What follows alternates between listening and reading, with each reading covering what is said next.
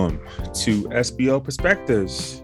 I am Jack Mitchell, here along with my esteemed colleague, John Brigato. That's right, good old Johnny John.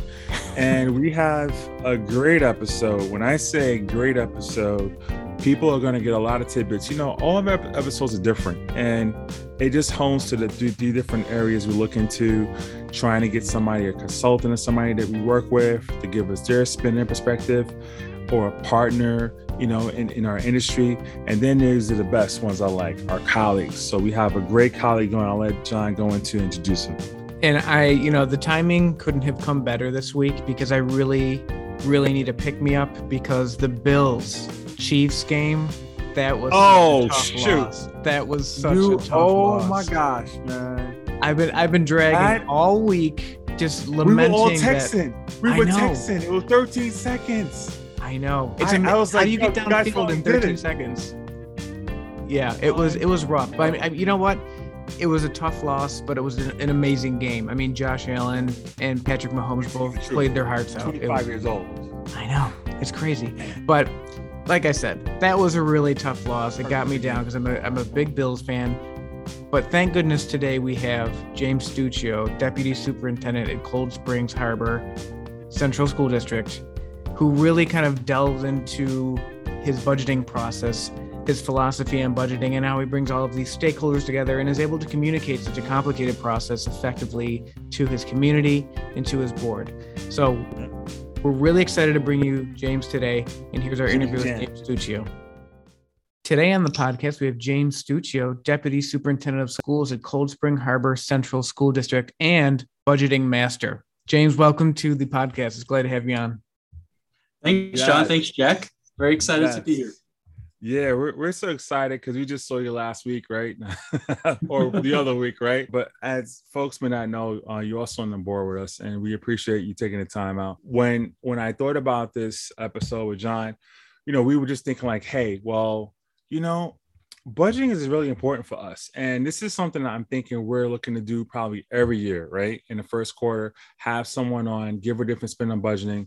And so, you know, now in this time where, you know, I don't want to say that there's misconceptions because people don't really know, you know, where funds are coming from, but budgeting, I think, is more important than ever. I think that's why we want to have you on and get into it. So thanks again for coming on. So with that, I wanted to say something that I read in Aswell International.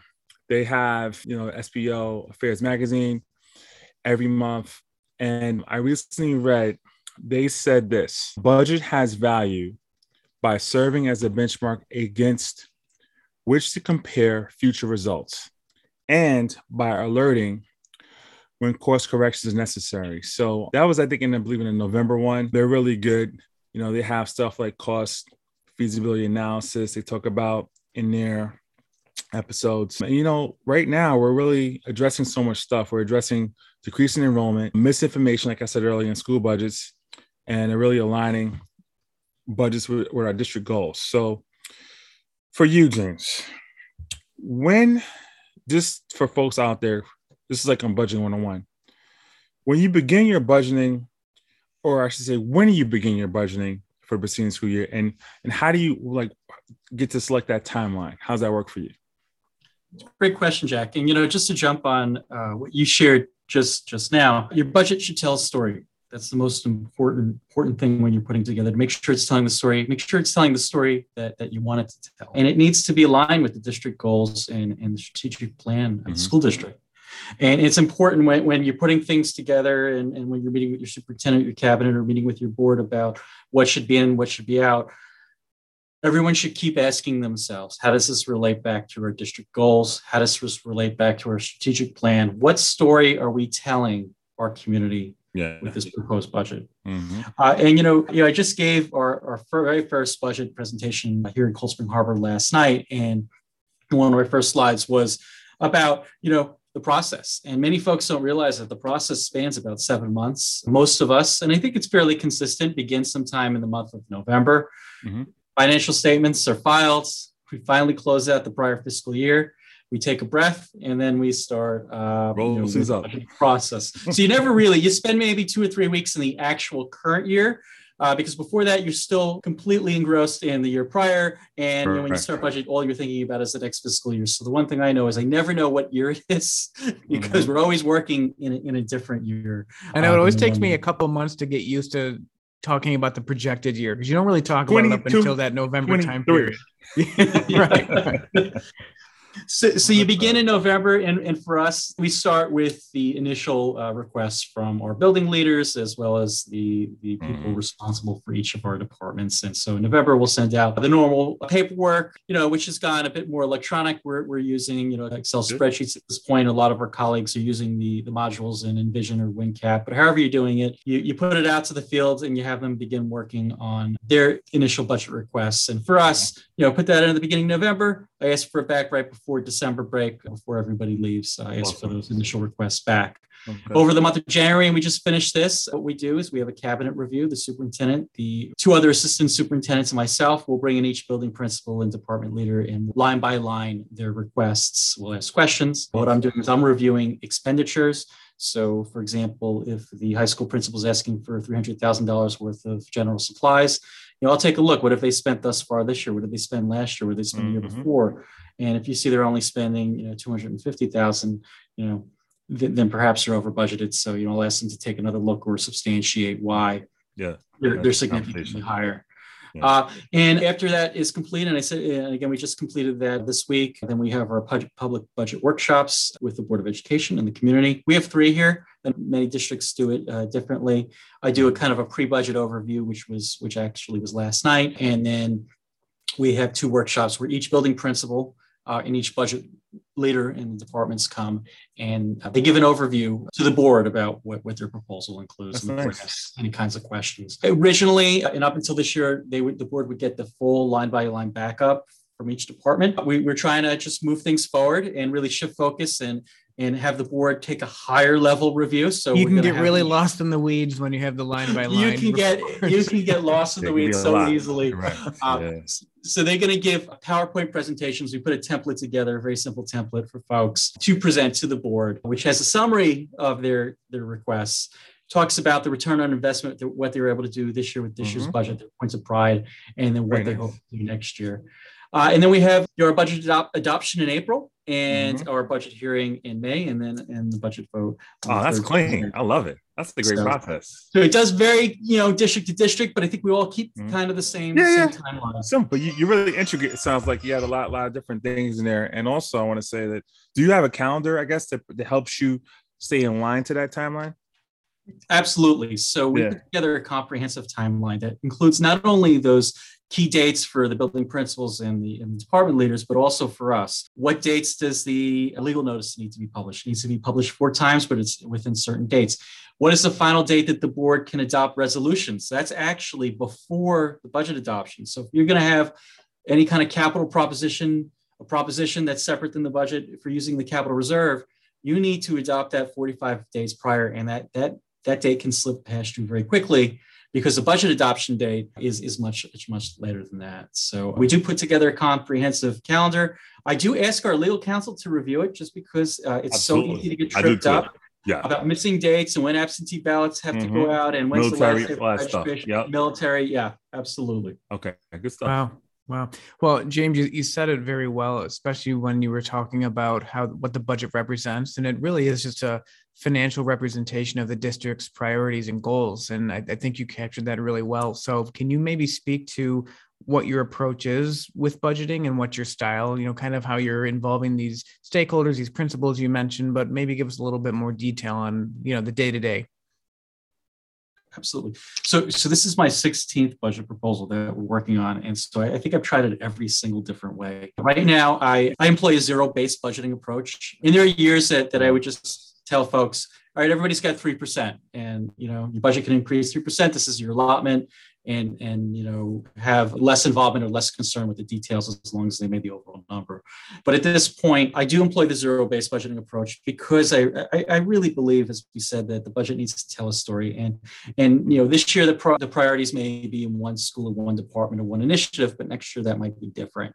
So when you're simply carrying over numbers, it muddies your story. it changes your story. And you also want to keep being critical and saying, do we still need to do this? Do we still need to do that? And without going, into the detail, I think you lose a lot. I like to pride myself that I know where every single dollar is in every district that I've worked in. And I think it's so important for an SBO to really know their budget inside and out.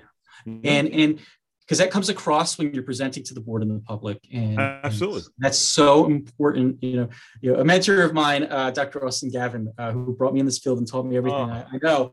Love him. He used to say, just say it with confidence and everybody will believe you. So this is true. And you won't be confident. Nobody will question you if you're confident. And the only way to be confident is to really know your stuff. Yeah, right. The community gadfly that wants to really stump you with a question about the budget, it shuts them down really quickly when you have an answer to them. So we start each and every year at 0 because our goals and priorities change, and we build the budget based on those. And so that's the approach we take. It takes a little longer. It actually takes a lot longer. It's much easier to say, okay, every building take this year's budget and add 5%. Right. But then you lose a lot, and you also can tend to inflate areas that maybe can be taken. Yeah, and that doesn't necessarily represent where you'd like to go in the future if you're just kind of rolling forward what you've done in the past. So that's a great point. Yeah, it's so great to have you on because that experience you're talking about, and Dr. Austin Gavin, I remember him too. He taught me years ago. Shout out to him. I know he's somewhere probably down south. Who knows what he's doing nowadays? But when you talk about your overall process, how do you address things like, let's say, and this is timely. The reason why I think this episode is good too, the state just came out with their numbers and it seems to be more transparent nowadays, right? With the new governor. But how do you deal with that new information that comes in, right? Like, and your bow season and the different, we don't get too caught in the weeds here, but the intricate details of your budget. How do you really go about that process of disseminating all that information? Because it's going to keep coming in. How do you now position it as it goes through the cycle? Transparency is key. Okay. So what I like to do, and again, superintendents always give the business official a set amount of time. So I'm always trying to stretch the amount of microphone time that I have. I told my boss, 10 minutes last night. I think I was 30, but that was pretty good. But I really, I like to dive a little bit into the detail, knowing that there's a balance. If you go too far, you're going to just confuse the heck out of folks, and folks don't need to know every intricate detail, but to keep it simple, but to provide the information. So, in the papers has been the big windfall for all school districts, with the state aid and districts in our area on Long Island that some are getting 20%, some are getting more than 20% in aid. Districts are getting millions of dollars. So in my district here at Cold Spring Harbor, we're on the North Shore of Long Island. We have a relatively high combined wealth ratio. We're getting $57,000. However, our public is seeing that, districts are getting, money hand over fist. One of the things I did last night, and I do each and every year, is I take them through the state aid proposal. And you break it down: foundation aid, BOCES aid, transportation aid, building aid, et cetera, and show them where the differences is. And when I drill down and I look at foundation aid and say it's 57,000 folks, that's our windfall. That's the big money that we're getting. Multi-million-dollar budget. Yeah. So when you're hearing and you're reading about all this money that schools are getting, we're not, going to be in receipt of as much. And then I went a little further last night, is I showed them why. And I did not put out the whole foundation aid formula. I simply put out under the formula, this is what we're entitled to. Mm-hmm. This is what we're getting. We're getting 103% more than we're entitled to under the formula. And that's why we're receiving the 57,000. And there are districts out there that instead of being 103% overfunded or millions of dollars underfunded. And I think that level of transparency really works. Sometimes your boss, the superintendent, will kind of groan a bit as you go on, and you give them like a 50 slide presentation, and they're like, "Are you kidding? Can you get that done in 5 minutes?" But it's important, and I think it does build confidence. And we got a lot of questions about the federal money. A lot of questions about the federal money. Did you get any federal money, James? We surprisingly did. A couple of my colleagues in the area here in my cluster said, "We're shocked. How did you get so much federal money? We don't even know." We got several $100,000. Wow, good for you. in federal money. And we got many questions about how that was going to be spent. A lot of questions on whether there are any strings attached to that money. Really, I think that was related to the masking and everything. But just sharing how that, that money's going to be used and where the details can be found, and just being transparent that, no, we can't take that money and fund operating expenses, because what happens when that money is no longer here, then you have a big correct. Yep. Right. And it's funny you say that, James. I think our districts are very similar in terms of the combined wealth ratio. I did a very similar exercise with my board saying, there's this huge windfall of foundation aid, but don't get your hopes up, because we received, I think it was like 9% on foundation aid, but it was, maybe $50,000 to $60,000. It wasn't a big number. You're thinking something over 2% that everybody has in their mind, or just across the state, everyone's getting all this money, but you really have to break it down district by district, which kind of leads me into my next question. You said you've been with a few districts now as a school business official. Can you share with some of our listeners what the biggest lessons learned are for you? Absolutely. I think one of the biggest lessons, especially for new business official, is don't get into the weeds, see the forest from the trees. Very often, a board can spend significant time debating a $20,000 expenditure in the budget. When your budget's $100 million, it makes no difference. I'll be quoted as saying it's a rounding error. Like don't even it's immaterial, right? It's immaterial. You want to take it out, take it out. You want to keep it in, but let's not have a discussion. 80% of our budgets is salary and benefits. So while all the work that the buildings are doing is important, it really has very little impact on the overall budget, because it isn't salary benefits. So, I send out in November, the budget prep documents to the building leaders, but at that time we're working on our salary budget, our employee benefits budget, working with human resources to say, who exactly works here? How many sections do we think we're going to need next year? And that's a very hard question to answer. It's amazing how the answer changes so often, It really does. By the day, it's a different number. Or everybody different people, and everybody has a different number of the number of folks you have. Right. But that is where the meat and potatoes of the budget is. And you need to have a handle on staffing. You don't want to budget for staff members you don't need, but you don't want to be caught in August with not enough money when you're going to encumber your payroll and you realize you're short because you missed somebody or you missed something. So really, biggest lesson I've learned, don't sweat the small stuff, focus on the big issues and try to get your board to the big issues. We'll always joke, the board will question the $50 expenditure or something on the warrants, but they'll totally ignore the $500,000 budget transfer. That's for their approval. They'll just approve that. So you really want to get folks away from that small stuff. Also, again, transparency is key. Yep. Once you lose the public's confidence or the confidence of your board, it's virtually impossible to get back. So if you don't know the answer, just say you don't know the answer. You don't need to have the answer at every board meeting. You can always get back.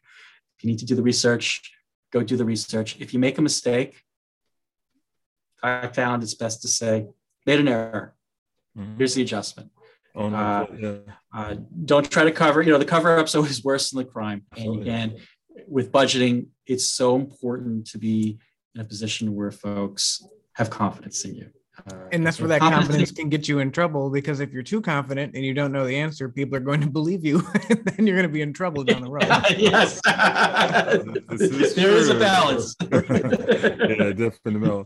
This is good stuff. I'm really enjoying this. Well, I guess my question then, because we're talking about our current environment being the way it is, with the flooding of money, and also we got, higher tax caps than the average. For you, James, what has changed, I guess, the most in your process with this current environment in the pandemic? And I guess, what are you doing differently nowadays that you maybe weren't doing in your old district or several years ago? So, I'm a little bit of a dinosaur. So when I started, there was no tax cap. You're a dinosaur? Oh, man.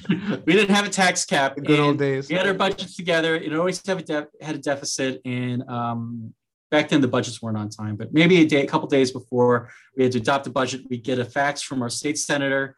They settled the budget, and we were going to get the money we needed to kind of, make the budget balance. And that was it. The tax cap has definitely made things more complicated. And we've had some very good years with the tax cap because enrollment's been declining, TRS rates have been going down, health rates up until This year, we're relatively stable. There was night shift premiums actually decreased a bit. So we've done really well, but everything's a cycle, and we're in good times right now, but things will change. And that's why what's changed most for me in the process is I'm not looking just at next year. I'm looking at the year after that, the year after that. So my tax levy limit calculation, I have next year's tax levy limit done, but I also have estimates for the next year, 23, 24, and for 24, 25. Because it really related to items such as the capital expenditures, which really can get you in a pickle. If you don't manage those construction costs as debt service payments, you can see wild fluctuations in your tax cap. So not just with the tax cap, but with all things, it's that, as Jack, you mentioned, that financial planning, knowing when your contracts are up, knowing when you're going to have those big raises or those retroactive payments and whatnot, and just being able to forecast and balance that. That's so much more important now more than ever. Especially since we're limited, with the tax cap, and up until this year, we were very limited in state aid increases. And again, I remind folks, this is a cycle. When I started, things were really well. The market crashed in 2008, and we had reductions. We fought the GEA for years and years, and things were better, and it got restored. And now we have all this federal money. It's just a cycle. So there will be upturns and downturns with the state economy and such, and we just got to be prepared for it all. So you're always trying to forecast the future. And budgeting, although many will think it's a science, sometimes it's more of an art. Yeah, there's certainly a lot of finesse to it. And I think that's become ever more apparent the kind of more you go on in your career, that it's not just black and white. There's a lot of nuance and gray area that you have to interpret from a budgetary standpoint. So how do you represent those things in, the finances? But James, thank you. I mean, can you just kind of winding down here, can you kind of give us what would be your biggest piece of advice to anybody listening to the podcast? You're giving so much, but anything that stands out, maybe. Yeah, absolutely. And if folks leave with one thing from this podcast or this episode, it would be this. And I wish somebody had told me this when I was a new business official. Okay. You're not alone. You feel like you're great alone. point. In most districts, everybody else is curriculum related. So you feel like you're in this silo in the business office and you have your staff, but all the other administrators, they're concerned about other things. They don't understand the pains that we have.